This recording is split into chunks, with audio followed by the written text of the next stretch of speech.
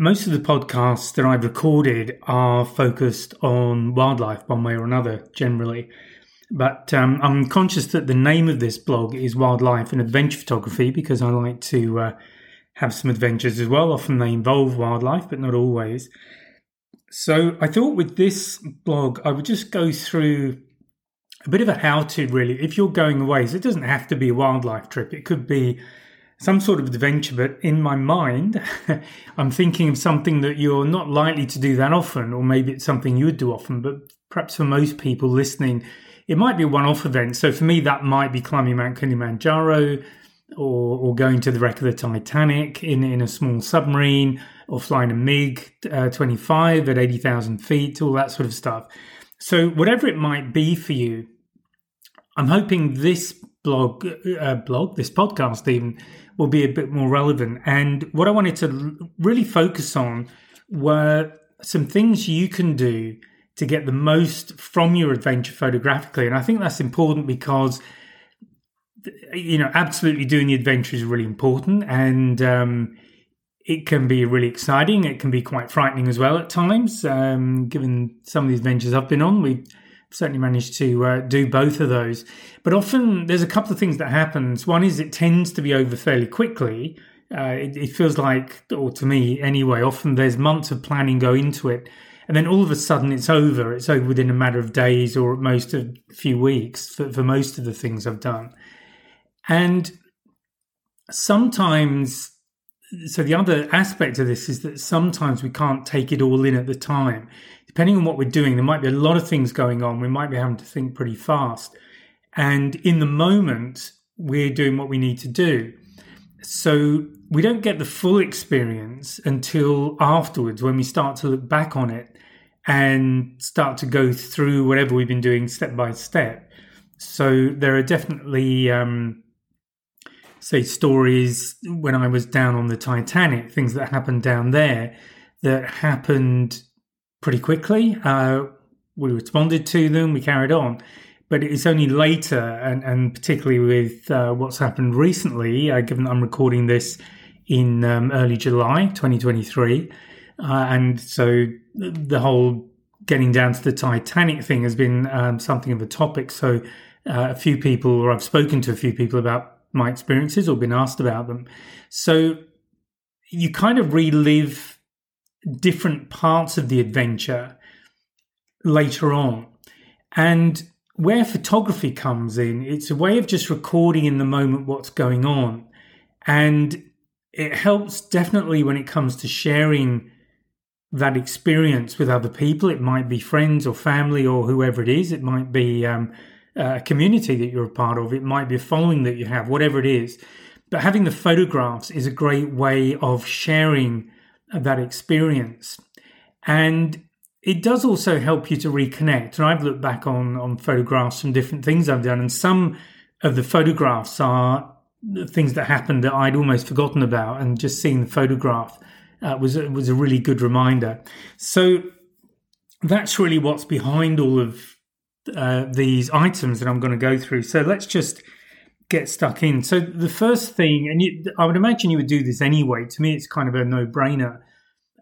Before you go, you're going to be doing some planning, and as well as planning what you're going to take, what equipment you need, all of these other things, visas, maybe jabs, other things that I've spoken about in different podcasts and other events I've run, where I've spoken about the kind of preparation that goes into certainly the sort of trips I do. But one of those is also to start thinking about the photographs. What are the photographs you want to come back with? What are the photographs that are possible? Maybe you don't know. So it's a great idea to start looking around. Maybe do some Google searches on maybe whoever if it's a tour or a trip, whoever is organizing that for you locally. If it's something you're doing on your own, just Google places or areas you're going to go through. But there's a lot of information out there. And another great source for me is Instagram. I love looking at other people's photographs. There are some absolutely brilliant photographers on Instagram, and I always get ideas when I start looking at them. So that's the first part. The second part of the planning is also to think about what you want to do with these photographs at the end. So I've spoken about photo books before, and I'm a bit of a fan of photo books. I haven't used them a lot. Certainly in the days before digital photography, I would always be putting together photo albums so that people could look through. But I think the potential of photo books is that much greater because, first of all, they're an awful lot easier to produce. You can put in text, you can put in maps, you can put in a lot more supporting documentation than I ever did with my photo albums. And you can do that very easily. Plus, you can put them online so that people can buy them, or you can have a short print run and share them with people. So the potential is much greater, and also it's much, much easier to produce something like that. Alternatively, it might be a story you want to share over Instagram or some other social media platform, or it might be that you want to put a gallery together. So all of these things will determine the kind of photographs that you want. Do you want to limit the photographs to a very small number, maybe a dozen? Or do you want to have hundreds? Do you want to have linked photographs that take whoever's looking at these photographs on the journey with you? So you're almost taking photographs at every step of the journey, even the relatively mundane parts. They all help to build up to the main event. So have a think about that. And then obviously that you've then got the type of photographs. So are you looking at landscapes? Are you looking at animals? Is it the architecture? Are you going to be doing candids? Are you going to be doing some street photography? Are you doing underwater shots? What is it going to be for you? And also, what are the conditions you're going to be in? So I'm going to talk about the kit in a moment, but you may not be able to use your regular photography gear where you're going. So underwater, if you don't do it regularly, is an obvious example of that. So what do you need to do? Do you need to hire an underwater camera, buy a relatively cheap one? Do you get a casing for your existing camera? Do you stick your smartphone in a watertight bag? There are lots of options. My only recommendation is to get something that is from somebody who does these things professionally, just to make sure that whatever you are protecting from being flooded is well protected, using kit that is designed for purpose. So another thing is to think about how you're going to put together that final item, whatever it might be. So if you looked at a gallery, for example, if you're planning to do a gallery of photographs, maybe on social media, maybe on an online exhibition, or even a physical exhibition, what do you need to think about then? Do you need to run themes about different parts of the adventure or of the trip? Maybe that's about shapes, black and white. Maybe it's colors. Maybe you have sections where you have a dominant color. Maybe say red is a theme through that section. So there's lots of ideas you can get. I mean, I'm just scratching the surface here, but there's lots you can get, again, by looking at the web. You may have plenty of your own, but if you are short of ideas and you want to try something different, then have a look at what's on the web, see who's exhibiting, have a look at some photo books. Get a feel for what you like and what you think has impact and is the kind of thing you'd feel quite proud about if you were to put it together yourself and present it to other people. Another outcome, or maybe not the main outcome, but another thing you could produce from this work is a calendar.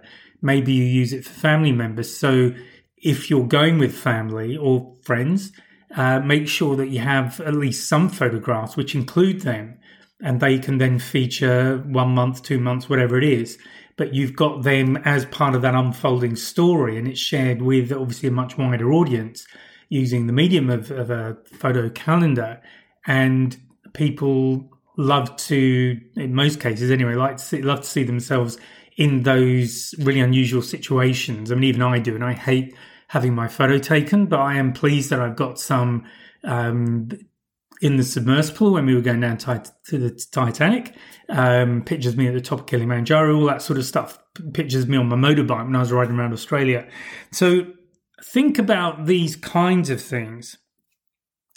And then going beyond that, so you've got your, what your end result is going to be. You've got an idea of the kind of photographs you're going to be taking to suit that end product or end products. And then start thinking about how do you achieve those particular results. Think about the lighting. Does the time of day have a big bearing on those photographs? Certainly going back to wildlife, often a lot of animals aren't very active during the day, but if you're around at twilight, you're likely to see a lot more, even at night, if you can get night photographs. Now, one thing I will say is generally I never take a flash with me when I go away, and for wildlife photography for sure.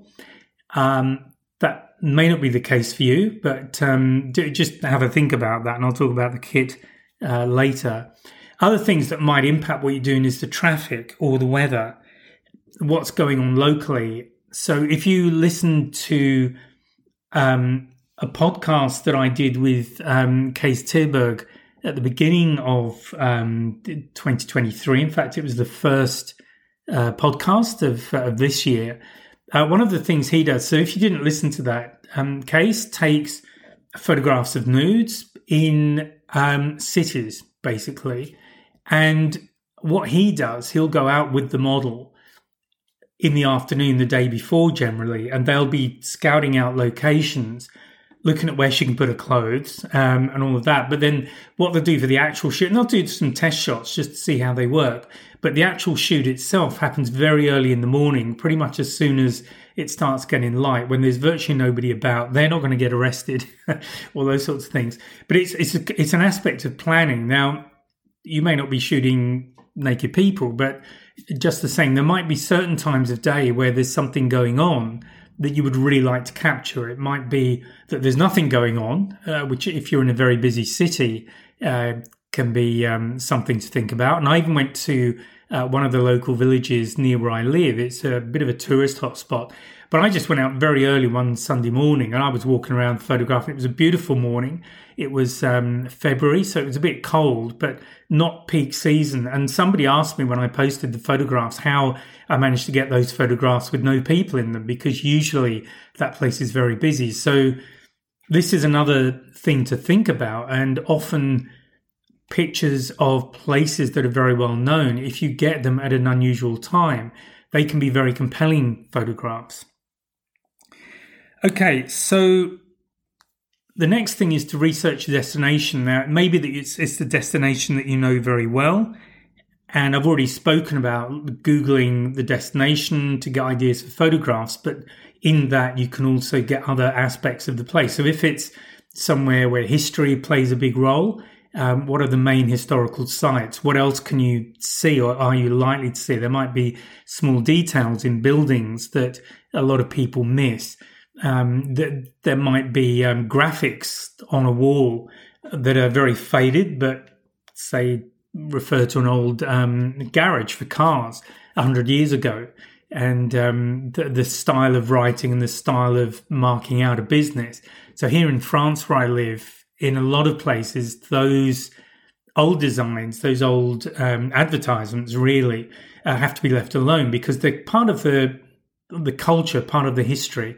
So one of the things that you can think about when you're at your destination, and maybe put down a draft shoot list of just to remind you if you start getting more and more ideas, but what are the sort of things you can photograph that will give you a set of photographs that are perhaps different to what most people would take when they're in a particular in this particular place or doing this particular activity. What are the kind of things you can think about? So think small, think details, as well as thinking big and landscapes and all that sort of thing. The other thing to do is to maybe chat to other photographers who've been there. It might be people you know, or it might be someone who photographs that area regularly. And why not try connecting with them? A lot of photographers are very happy to talk about what they do, and a lot of photographers are actually very generous with sharing their knowledge and giving tips and little hints, and maybe they're things you hadn't thought of. So it's worth reaching out. The worst that can happen is that they say no, or they just don't respond. So there's nothing to be lost really by reaching out to someone, particularly if you like their work. If you say you've been following them on Instagram or you found them on Instagram, it's always nice to make contact. Okay, and then once you get there, as I've said, scouting the location is a good idea, particularly if you want to shoot something at a particular time of day and you don't, and that maybe that opportunity doesn't last for very long. So I'm thinking of Case and his ladies. So it's a really good idea to scout out locations. Can you get the kind of shot you were thinking about? Are there alternatives? What happens if you change the format of the picture? So I'll talk about that in a moment. And also there might be other things around that you hadn't realized were there and that can either contribute to the photograph you got in mind or be something in their own right. So scouting a location is just a great way to spend a little bit of time. When I scout, and I've done this a number of times actually, if I go out scouting, I normally just take a camera with me or even my phone, and I'll just shoot off a load of pictures on my phone that give me ideas. And I might jot down or even put a note on the phone of where I'm taking these pictures as well. And the nice thing about phone photographs these days is that usually you've got a GPS reading, so it will tell you where the photograph was taken. Now, just a word on that, you do need to be careful in some countries about using GPS on photographs, and also just be aware that with some countries, they don't like you taking photographs of government buildings, that sort of thing. It can be regarded as very impolite to take photographs of people without the permission. So in this researching phase, you do need to just be aware of local cultures and the rules locally.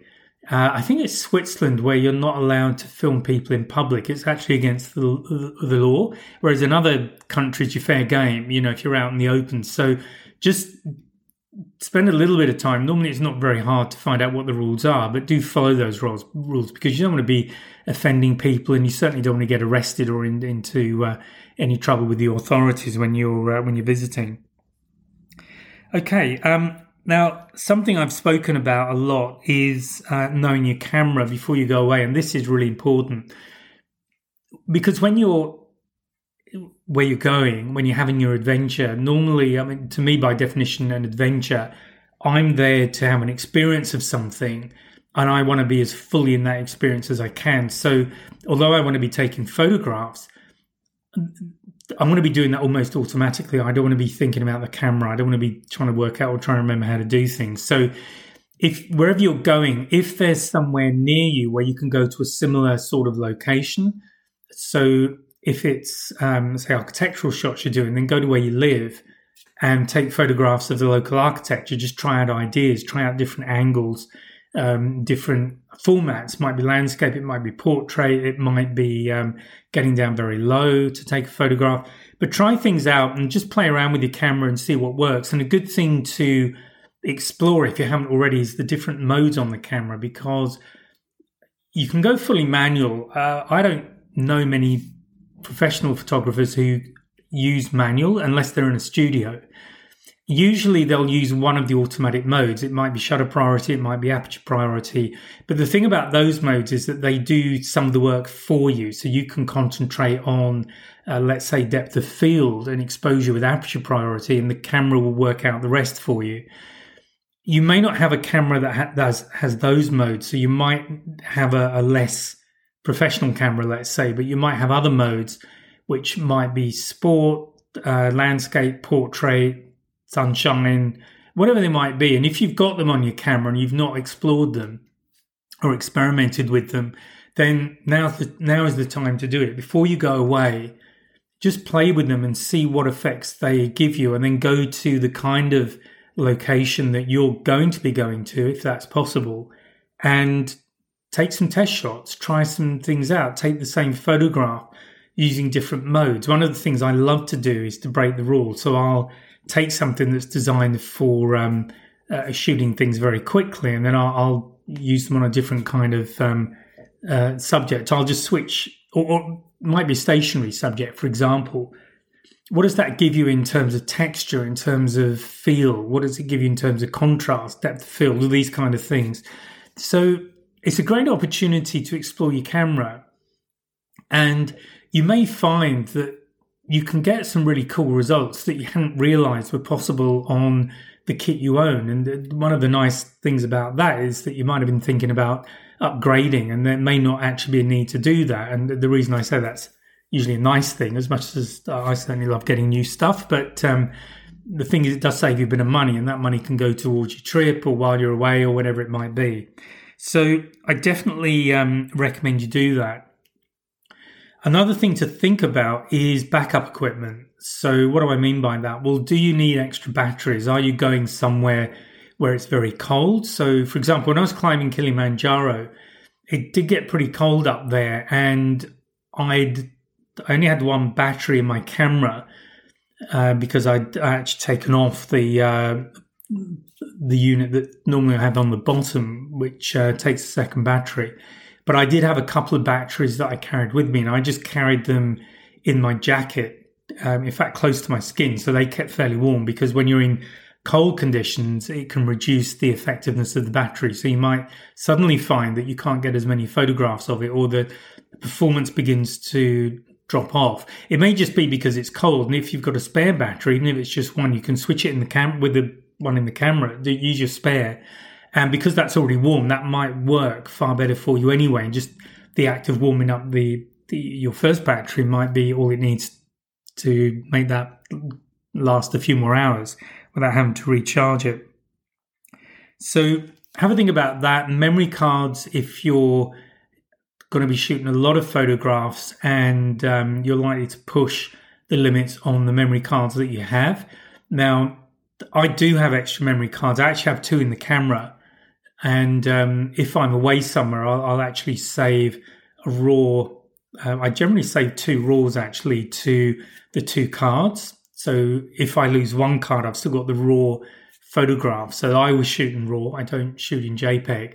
Again, if you're only going to use the photographs on social media, JPEG's fine. But if you might be trying to produce a full-size print of the photograph at some point, or even in a decent quality photo book, it's probably better to have a shoot in RAW and then do your editing, cropping, anything else you're doing, and then do a final conversion to JPEG before you submit it for printing. So think about spare cards if you need them. What else might you need? I'll sometimes carry a spare body, but you may not have one. And happily, I've never needed to use one. Although when I was in one situation where I only had the one body with me, and I started getting failures in the body because I had, dust getting into the camera. So think about where you're going. If it's a dusty environment, think about ways you can protect the camera and the lens and just keep the dust off the camera as much as possible. So that might be just something else to take with you. Now, backing up your photos, I always try and back them up. So usually when I travel, I've got a small laptop with me, and I carry 2 small solid-state drives. They're physically small. They're both 1 terabyte. And what I do at the end of each day is to, or usually at the end of each day, depending where I am, if I'm out camping somewhere, then I probably can't do it. But if I'm back to base where I'm in a room, I've got electricity, I will back up what's on my camera onto the computer and then back up from there onto the 2 solid state drives. Now, the computer won't hold that much, given that it's got a lot of other stuff on it anyway, including Photoshop. I have a copy of Photoshop on my computer so I can do my editing while I'm on the move. But it does mean that I've got at least generally 2 or 3 backups or copies of the photograph. With the SD cards and the flash card in the camera, I'll use them for acquisition. But if they start getting full, I'll make sure they're backed up and then I'll just wipe them if I don't have spares. And often I don't carry spares, so I just use what's in the camera. But those cards to me are simply for acquiring the photograph in the camera. For other storage, whether it's temporary while I'm traveling or permanent storage, they'll go somewhere else. Now, if you've got access to Wi-Fi, of course, you can put them on the cloud somewhere. So you might have access to Google Drive, Dropbox, iCloud, wherever it might be. And that, again, is a great way of storing a copy.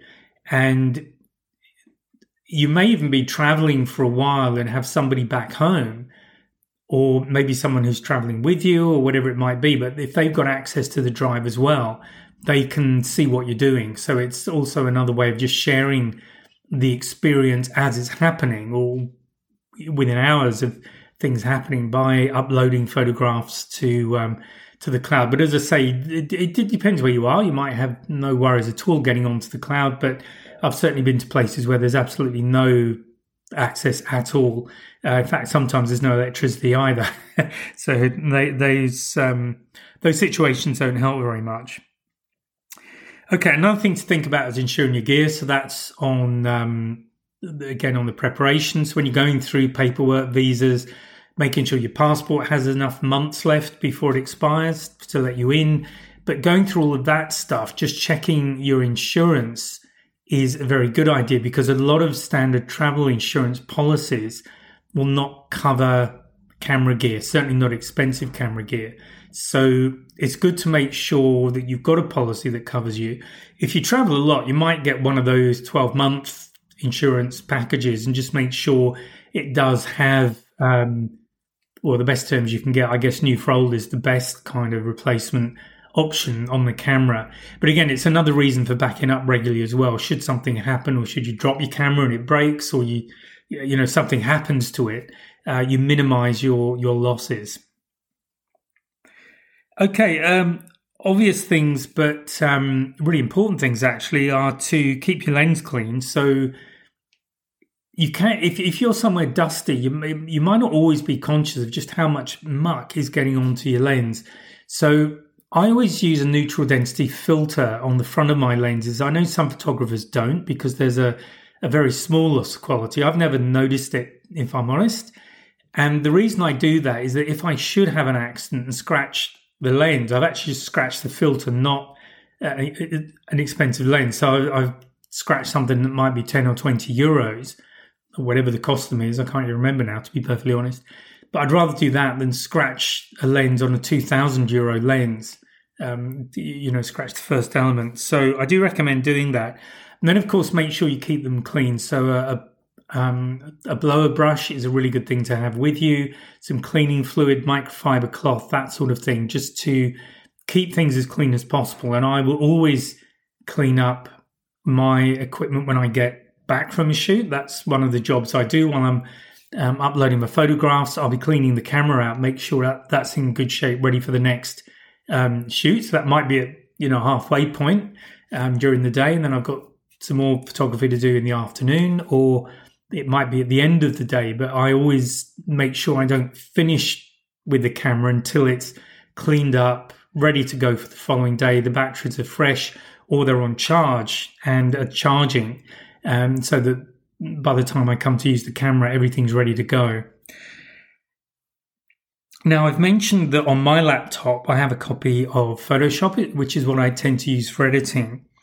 And if you are able to take a laptop with you, or a screen that's bigger than what you've got on the camera, that is definitely an advantage. Now, one advantage is obviously that you can do some editing. Most packages you could probably use on your laptop. So you can do editing on the move. But the other thing is, it's nice to see a photograph on full screen and just see what it looks like on a much bigger screen than on the back of the camera, because that will show you whether or not you got the result that you think you got. Because sometimes looking on the back of the camera on the LCD screen, the pictures can look pretty good, but then when you blow them up, when you get them much bigger, you realize certain things are out of focus. It's not quite as sharp as you thought.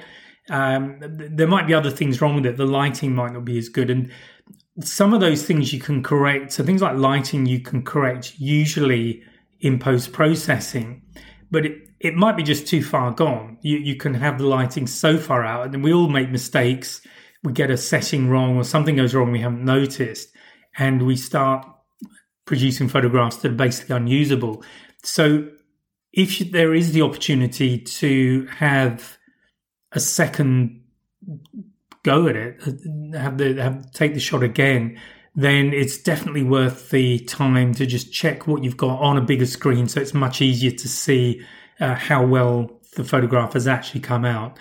And as I say, I've had pictures that I thought were really good, and then I've been very disappointed when I blew them up. So while you're there, you might as well check it, and then you've got the chance to get another shot. if you're going to be doing landscapes, it is worth thinking about panoramas, particularly if you're doing a photo book and you want to do one of these lay flat books, because they can be relatively large. I like the lay flat format. I find that the one I've used is from Blurb, but I found it quite expensive. But definitely Blurb are very good quality. I've got no worries with their the quality of what they produce. So you do want to make sure you've got a decent photograph to use there. Depending on your camera settings in your phone, most phones these days, maybe all of them, I don't know, but most ones I'm aware of, there is a panorama mode, which I think is really cool. So if you're just careful, and again, this is something to practice if you haven't used it before, but just pick your subject and sort of pivot while you're in pano mode and have a look at the photographs, because they can be really impressive.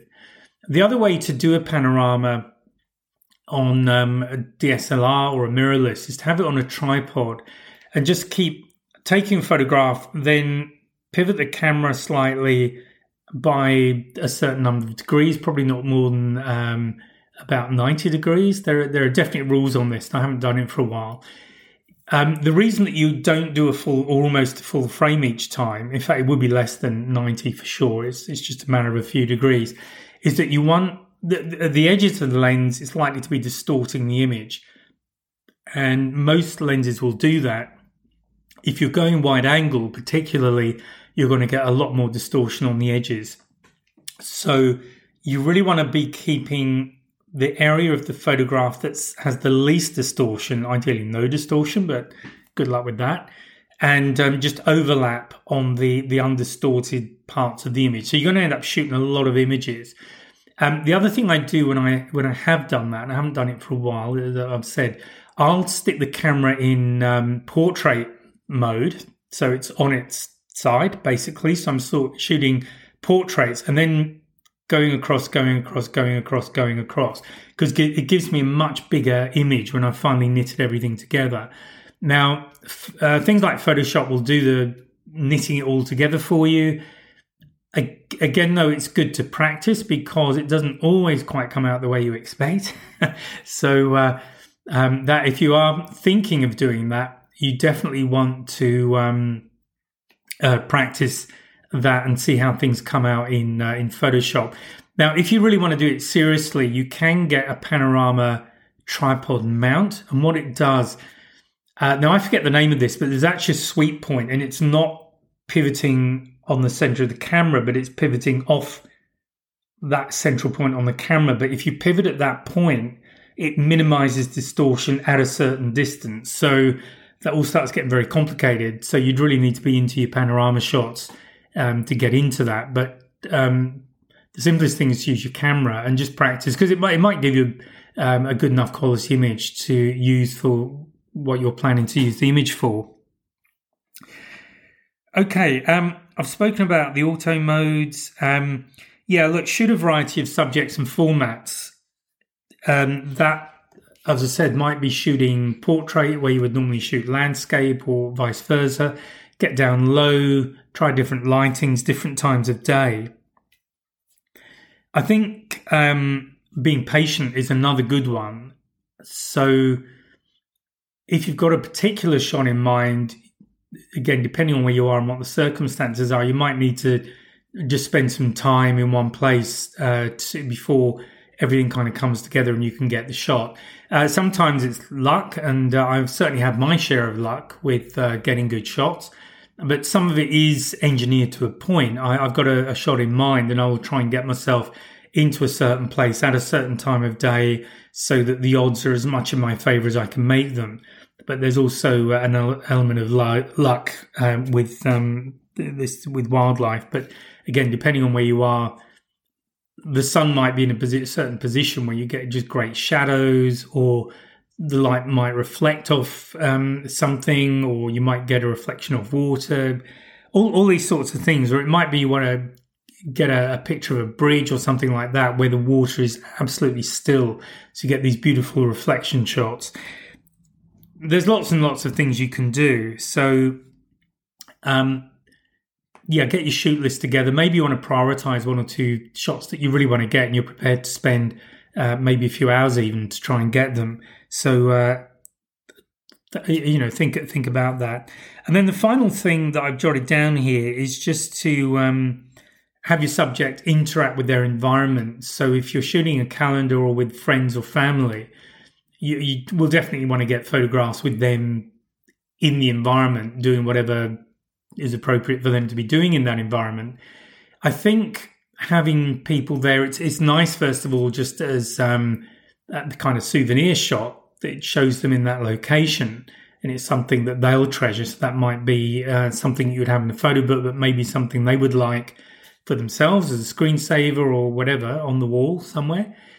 Secondly, you can use those shots to give context. So if your subject is not a family member, it might be a building, it might be an animal. So with a building, I'm thinking about the famous pyramids, the Great Pyramids at Giza, and often they're shot with the pyramids and then just desert behind them. But did you know that they're actually really close to the city? If you go the other side, you've got city behind them.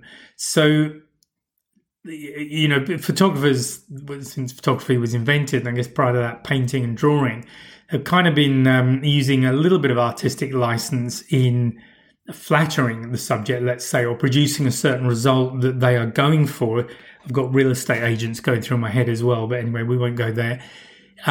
But when you actually go to a place, it might not be what you're expecting at all. So if you can capture some of that's really good. And going back to good old wildlife, where I love to be, but I love to try and get wide shots of animals occasionally. I've got one that I took of an elephant in South Africa, and I did a really wide-angle shot of this elephant just coming out of some trees. And I just wanted to try and convey something of just the size of the area it was in. We all know an elephant's pretty big, and if you've been up close to one, you'll know for sure it's very big. But this elephant looked really small, so it just gives you an idea of how impressive the landscape is. And I would say that shooting big landscapes is really difficult. I remember the first time I saw the Rift Valley when I was in Kenya, and I just couldn't even imagine how I was going to shoot that and do any kind of justice at all, and even savannah and places like that. So this is where panoramic shots can come in very handy, because they certainly can take in a lot more. When you're in those sort of environments, and you may well be able to relate to this when you've been somewhere where it's just big, the sky's big, the landscape is big, everything is really big, and you feel just very insignificant being part of this incredible landscape. And then you ask yourself how you're going to possibly convey that feeling through a photograph. So it's not easy, but technology is definitely becoming more and more helpful these days. So there you go. Those were the tips that I had in mind. I hope they've given you some food for thought. I think the thing I always come back to, there's probably a couple of things actually, one I haven't spoken about. The first one is definitely know your camera. If you're really not sure, you only tend to use a certain part of your camera, just take some time before you go to just play with the other functions. You may well find that you don't need them after all, that, they don't really add anything. On the other hand, you might find that they give you the option to shoot some really good effects. They might suddenly make it much easier to get certain results. So do explore what the camera will deliver for you, the camera that you have. And then the other thing I like to talk about, and I've done at least one podcast on this, and I've previously done some webinars on it, but that's to become a visual storyteller. And what I mean by that is to think about why you're taking a particular photograph. As you look through the viewfinder, as you look at the screen on the back of your camera, as you look at the screen on your smartphone, what is inspiring you or prompting you to take this photograph? What is it you want to convey to the person who will be looking at that photograph, perhaps without you being there to explain anything about it?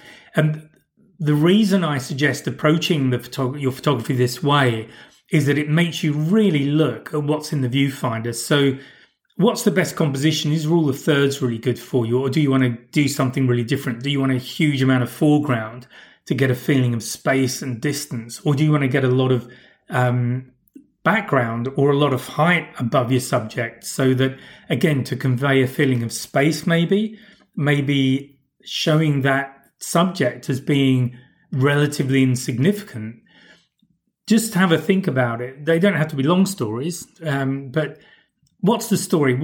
How can you convey visually what's inspiring you emotionally in that moment to take that photograph? So that's it for this podcast. And as I say, I hope you find that interesting, and I hope that's got you thinking a bit more about your photography. You can always ask questions. My email is definitely on the podcast listing. And if you've got any questions or anything you'd like me to cover in a podcast, you're very welcome to let me know as well. Okay, so I hope you enjoy whatever you're doing, and I'll speak to you on the next podcast. Bye for now. Just before I go, I want to let you know that there's a couple of ways you can support me if you feel so inclined. With the podcast, Buzzsprout, which is the platform I use for all of my podcasts, they have a subscription model. So if you feel that you would like to subscribe a few dollars, a few euros, whatever, to the podcast, that'd be much appreciated. The other option is my Patreon membership. So if you'd like to become a patron, and that starts at the price of a cup of coffee every month, you'll get access to exclusive material, behind the scenes material, photography tips, all this kind of stuff, depending on which tier you're at. So there is some information available through my website, and also on the written text to go with this podcast. So if you choose either one, thank you so much in advance. And whether or not you do, I hope you continue to enjoy the podcasts and let other people know about them. Thank you very much. Bye for now.